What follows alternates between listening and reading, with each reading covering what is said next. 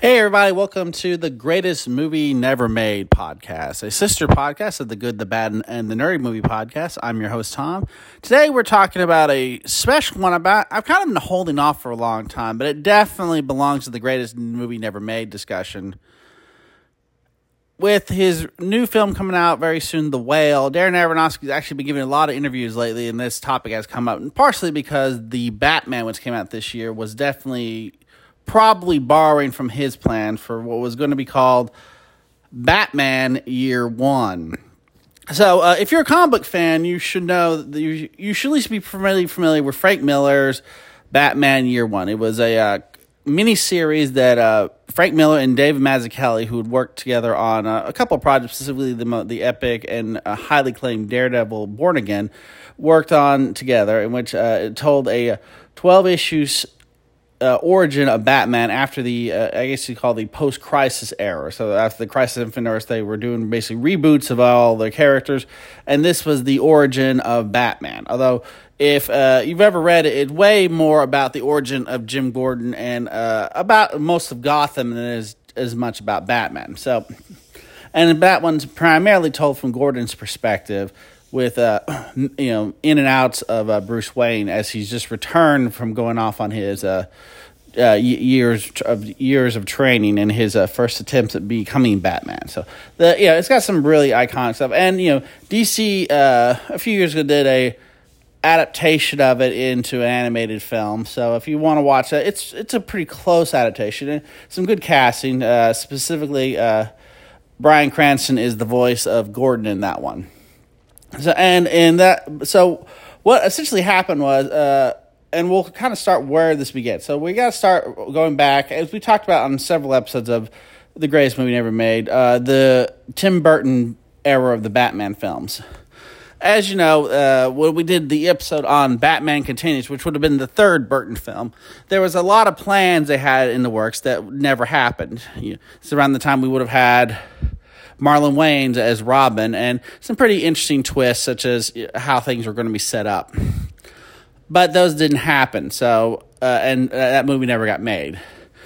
And Joel Schumacher then took over and made Batman Forever, which has its positive and negative. If you've ever seen the darker cut, it's a lot better, a little bit much better version for Two-Face. It became the Jim Carrey film.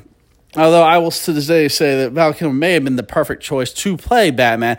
Unfortunately, he only got the one try. He wisely dropped out and did not want to do Batman and Robin, which then George Clooney took on, and after Arnold Schwarzenegger joined in, became one of the campiest and most notorious films ever made.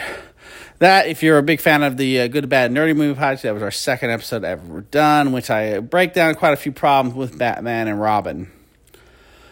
And to this day, I know there are some people out there who still think Batman and Robin is a good movie. To each their own. I love a lot of bad movies, but I do not like that one. So after Batman and Robin had come out, did not become a hit. The film made a little bit of money, but it was basically considered a financial failure overall compared to all the other Batman films. It was. On top of this, they then put the kibosh on what was going to be the Tim Burton Superman Lives film. They decided it was time to come up with something else. So, about the time of 1999-2000, they began developing, basically we're going to do a fresh restart. Their first attempt at doing a major reboot. Since they'd already recast Batman twice, they knew this would be a big deal, and specifically they were going to do like a more grounded take. So the first person they contacted a few people, but the person who immediately got some real movement was Darren Aronofsky. Aronofsky at this point had kind of come on the scene after making a very, very, very acclaimed, very independent science fiction horror film, Pi, followed then by what came out in 2000 with Requiem for a Dream, one of the most bleakest and maddening films you ever watched. If you've ever seen either of these films, they will break you mentally quite a few times. Both films are very acclaimed, very well written, very well liked. Around this time, he was developing The Fountain, which unfortunately, the version he attempted to make never happened. But he did eventually make a version which was released with Hugh Jackman, as opposed to, unfortunately, not with Brad Pitt, and as he originally planned with a much bigger budget. But That's another episode. So Aronofsky, while he's developing The Fountain, is also talking with Warner Brothers about making this film. And it's an interesting film if there ever was one, because to make Batman Year One, it's a pretty complicated film. More importantly, it's a very dark film. And he decided the best way to do this was to hire and develop the screenplay directly by himself and Frank Miller. So he brought Frank Miller in. Now, around this time, Miller was really reluctant to let anybody touch any of his stuff. This would be before Sin City came out, in which, before Robert Rodriguez convinced him to help him make Sin City, which famously got Miller out of his Hollywood sucks vibe, which he'd been through. If you ever know anything, he had a pretty bad experience working on RoboCop 2 and 3. He wrote the scripts, which were badly rewritten afterwards. So Miller, even though partially he knows that he won't have any say in the matter anyway. DC owns that. His relationship with DC and Warner Brothers is not in the best terms around this time. So this is before. My understanding, they were developing the script before 9/11. After 9/11, he really had a emotional breakdown and a cultural shift. So quite a few of his works got a lot more bleaker and darker. But around this time, so we're talking, I think early 2001 is specifically when a lot of the traction was going on with this. This is around the same time they were trying desperately to get quite a few projects off the ground, including a Superman project that was being developed by J.J. Abrams and McG, and a few others. But anyway, as we discussed, it's a pretty dark film, dark comic, and to do the thing was going to require quite a few specific changes, partially because it's a pretty complex, detailed story.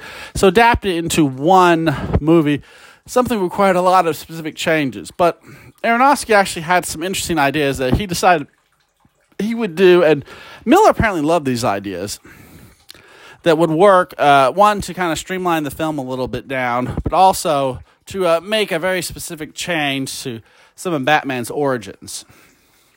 First of all, one of the great things about Batman is, he's the superhero without superpowers. His power is jokingly said by Ben Affleck's version, he's rich. Well, in this particular take of Batman Year One, Bruce would not be rich. He would be penniless. His parents would be dead, and for some reason, all of his money would be gone. There would be no Alfred officially. He would be a runaway kid, escaped from an orphanage, trying to get his revenge, and taken in at a mechanic shop by a guy named Lil Al. Now, that would be kind of a variation of Alfred, but this one would be an African-American mechanic who's really good at building stuff. This guy would be sort of his, would be a variation of his Alfred, but not Alfred specifically. He would help him build stuff, help him design the Batmobile and so forth in the course of the film. And also, this would be a much longer film. So we would get a montage. We would still get the classic bit where the Waynes get murdered. Bruce sees his parents get killed. Now, a couple things they were very clear about was the source of the murder would be very more different. So the Waynes would actually have a lot of money, but it would suddenly be lost in some kind of complicated and bizarre reveal. And since he was a kid, he didn't understand his family's finances. They were in some sort of probate mess. Reality was, Thomas Wayne was a prominent doctor in the as they were going to have in the script, and was planning to maybe run for mayor. And one of his discussed plans would be to clean up the police department. And the main villain of this movie would actually be Commissioner Loeb. Now, Loeb is a pretty major figure in the original comic book series, and Loeb is essentially the source of a lot of the problems Gotham has. He's so corrupt, he's basically got everybody, he kind of is secretly the kingpin of all the mob.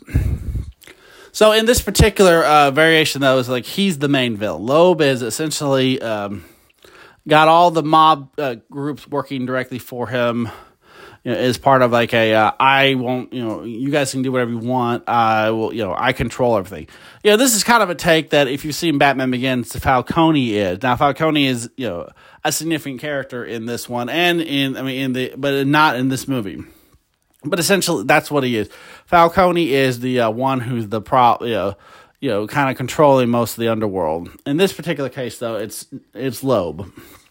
Loeb also has, and in part because he was trying to make sure nothing about the Waynes could their legacy could make sure he used some various illegal ways to hide and tie up Bruce's money, inheritance, and everything. So at this point, Bruce doesn't even realize he's of a wealthy family. His parents are different variations. I think one script had they lived on a family farm and came into Gotham for a family night out. Another version is that they were, he was a working doctor. They lived in a small apartment kind of deal. So depending on the different strip, but the idea is Bruce actually has a secret trust fund that he cannot get access to. He also doesn't know exists.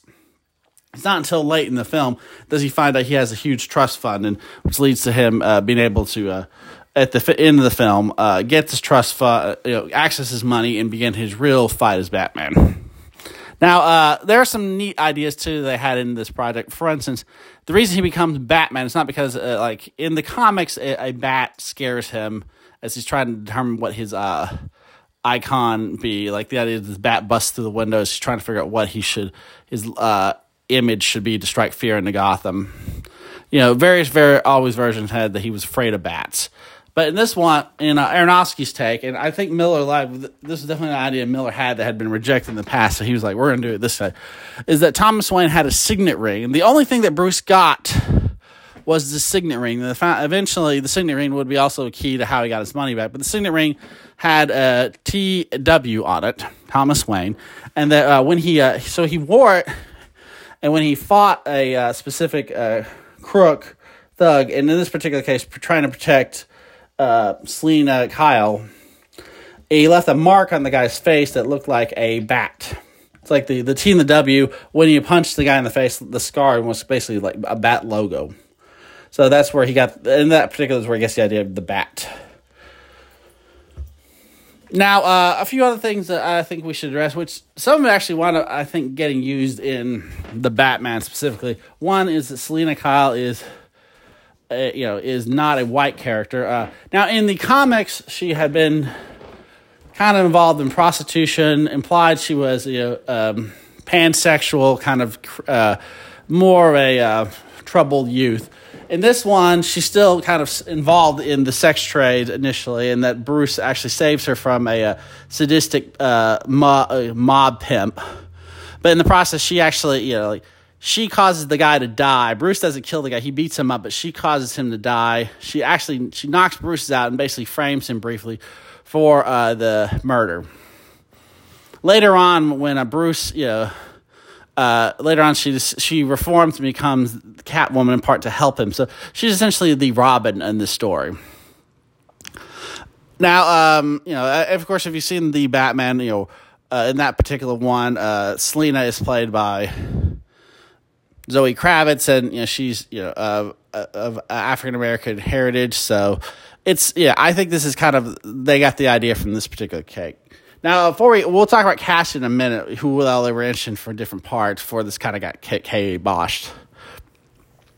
Another detail is Gordon's in the film, but not near as prominent. But in this particular case, he is basically on the verge of suicide. He is broken bad. He's the only honest cop left in Gotham. The whole department's about as corrupt as possible. He is, he's basically been kind of stuck in various, positions where he never gets to do anything of significance. And the desire to try to clean up the force has been completely, failure. After the murders of the Waynes, which he was one of the officers investigating, which, by the way, if you've ever seen the TV series Gotham, that was, one of the main plot lines was that Detective Gordon was trying to solve the Wayne's murder. But in this particular case, eventually he's trying to leave Gotham with his wife as she's pregnant with Barbara, and decides he wants to do something else with his life.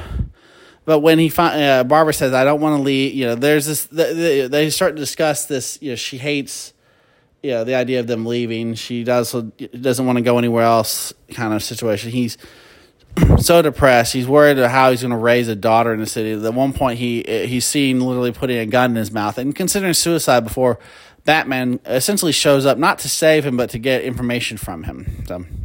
Which part of this eventually goes down the investigation of him trying to find out what all Loeb is secretly involved in.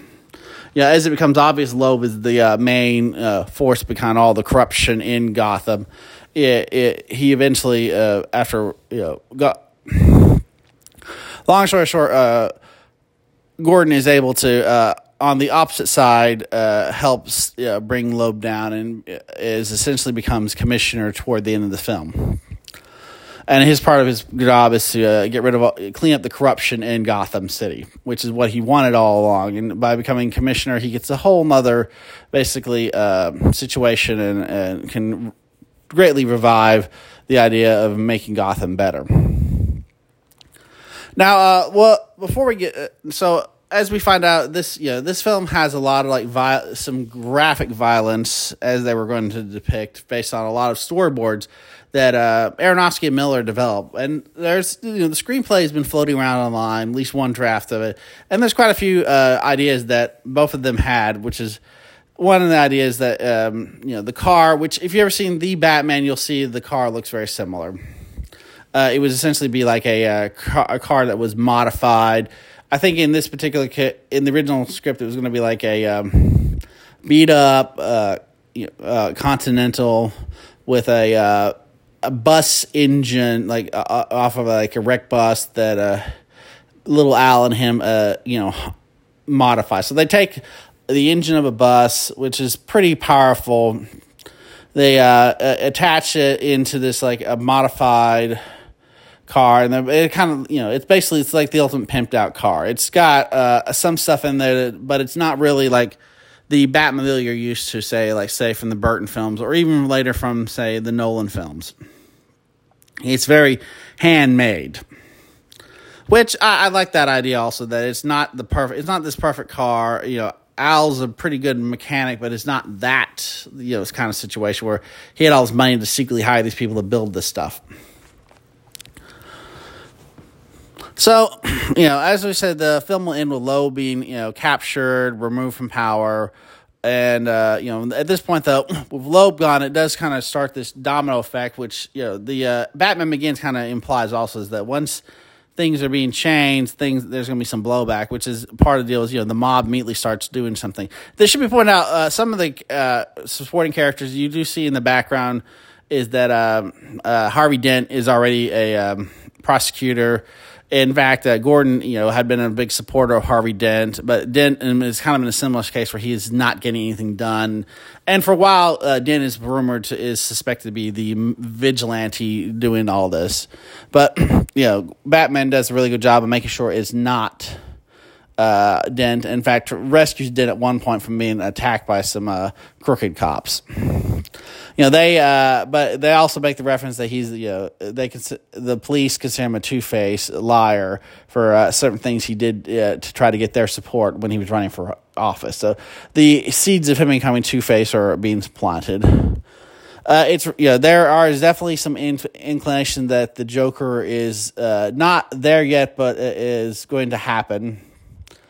And there's a few other. There's a character that they don't call Oswald Cobblepot, but he definitely fits. There's a restaurant that would be essentially the variation of Oswald's restaurant that's later used in various depictions, where he's sort of like the secret, criminal, hangout place. So it's got a lot of seeds planted that would be then the ideas for future films. Now, there are basically 4 reasons this film didn't happen. One, it was just getting too dark. Most depictions, because of various things, like for instance, Batman and Catwoman do have a pretty graphic sex scene, at least in one variation of it, with their masks on. When Selena kills her pimp, she's been beaten pretty badly, and it's very kind of in a same tribute to say True Romance kind of violent beating. And so when she strikes back, helped. It causes the guy to die after Bruce has saved her from this severe beating. It's it's pretty bloody. It's pretty graphic.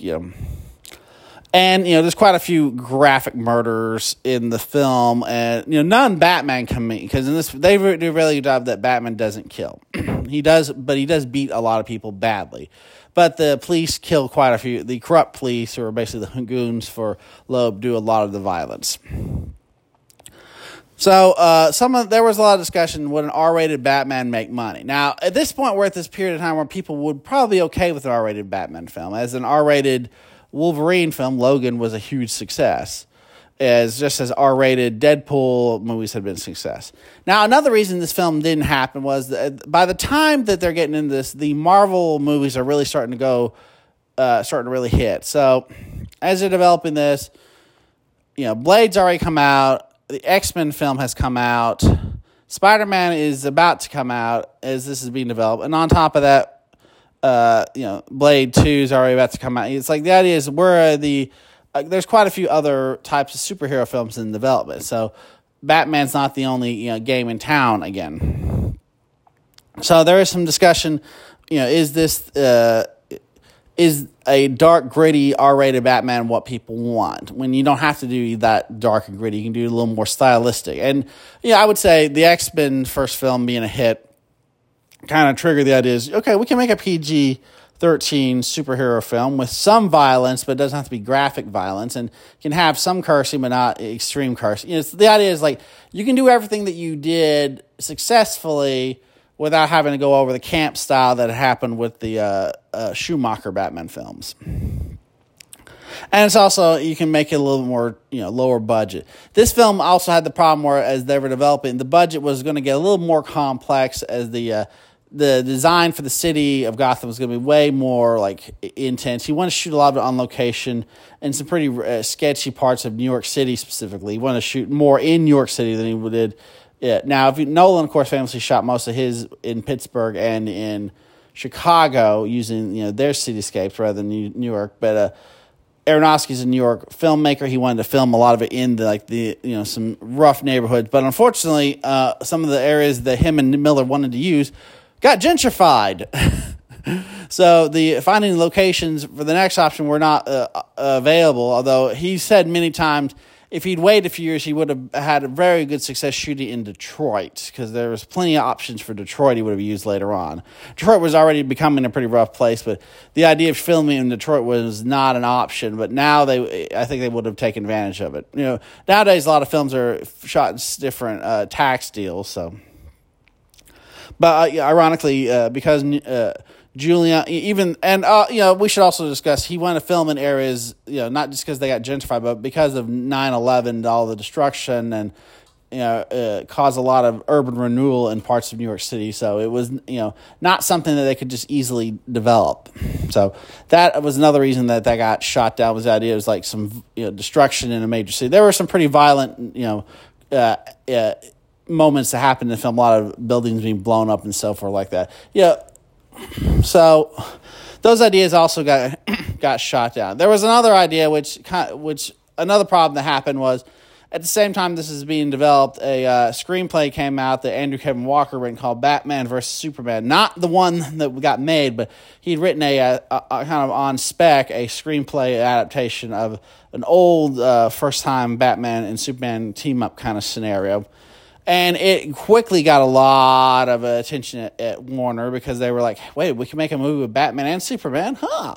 They were also trying to develop a Superman film. So the idea of maybe we should go ahead and just skip the origin and go straight to this was another idea. So that led to it also being down. Now, another problem was the casting.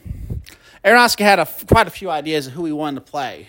So much, he'd written the races down and so forth like that. And this was an issue with some of the people at Warner Bros., because they really didn't like the idea of him recasting some characters differently. In other cases, they also were all kind of on the fence about who to get. Now, pretty much everybody agrees that the main person in being talked about, who Aronofsky really wanted to play, is this, to play the young Bruce Wayne, not the kid Bruce Wayne, but the young Bruce Wayne for the majority of the film, was going to probably be Joaquin Phoenix. That's who he really wanted. Now, by 2000, 2001, Joaquin Phoenix has become a pretty prominent star after, especially his, I would call groundbreaking success in Gladiator, which he got nominated for an Oscar for. He also was in quite a few dark independent films, so he was at least a known commodity for major films, and he had Signs coming out soon, which would become a big hit as well.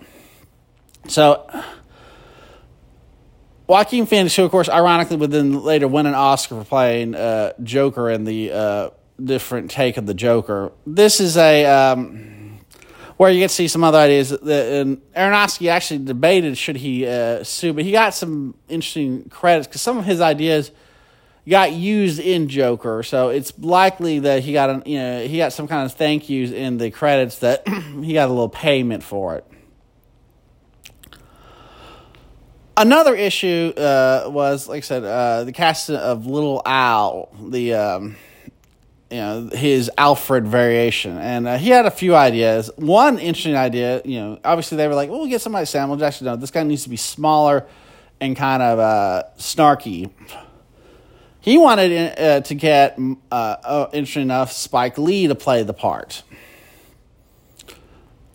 Now, Spike Lee was not exactly called box office success in the early 2000s. He made quite a few big movies, but as an actor, he wasn't exactly the high quality. But that was Aronofsky's idea. He liked the idea of getting someone like Spike Lee's stature to do it.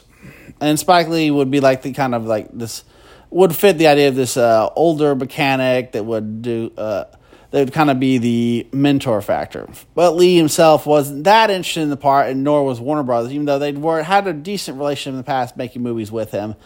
He wasn't in the best terms with a lot of his studio heads, but the idea of it was going to be Spike Lee as the Alfred character, very interesting idea. I think other ideas that were being discussed included Ozzie Davis and a few others. I've heard there was rumor they wanted to get Samuel Jackson. They were like, no, this guy's got to be small, not big. They didn't want the big tough African American looking or just somebody bigger stature. They wanted somebody smaller, kind of mousier.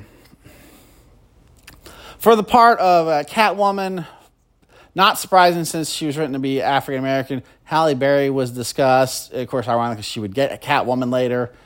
Another idea apparently was being thrown around was Tandy Newton. She had been in Mission Impossible 2, so there was some talk about her being kind of rising up in the ranks. But yeah, that was another idea where there were some possibilities. I've heard at one point before the project finally fell apart, there was discussion of even Beyonce Knowles, but she was not, demonstrated that much of an actress and was not implying she was that comfortable with such a physically graphic role. This would require her to be either in some cases nude or at least brief nudity kind of scenarios for some of her scenes.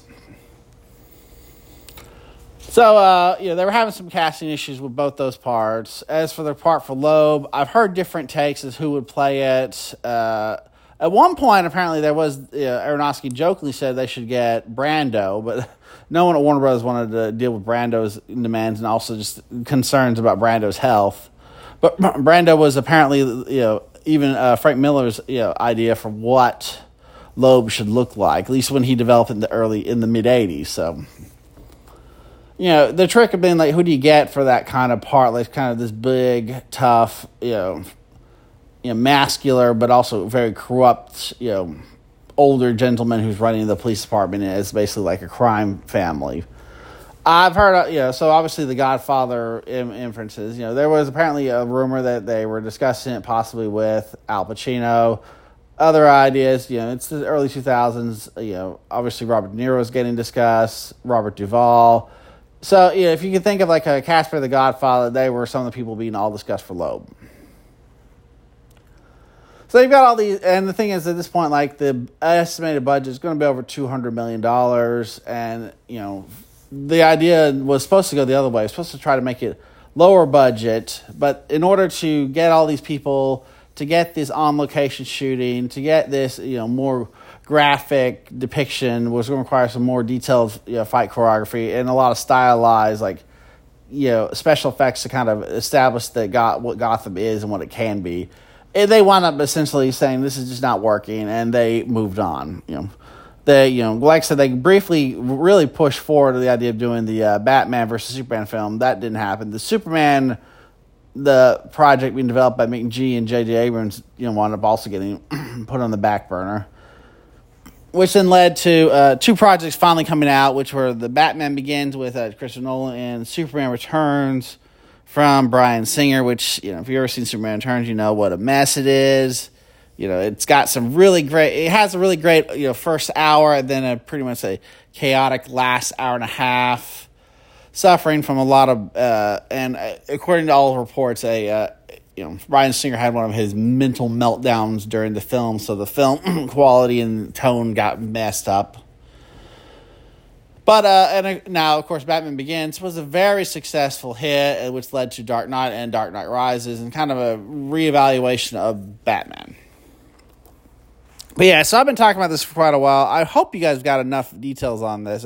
And trust me, there is a lot more. I didn't cover everything. I covered some of the big specific points about this. But I'm kind of curious if you would have been interested in seeing this Batman Year One take from Darren Aronofsky.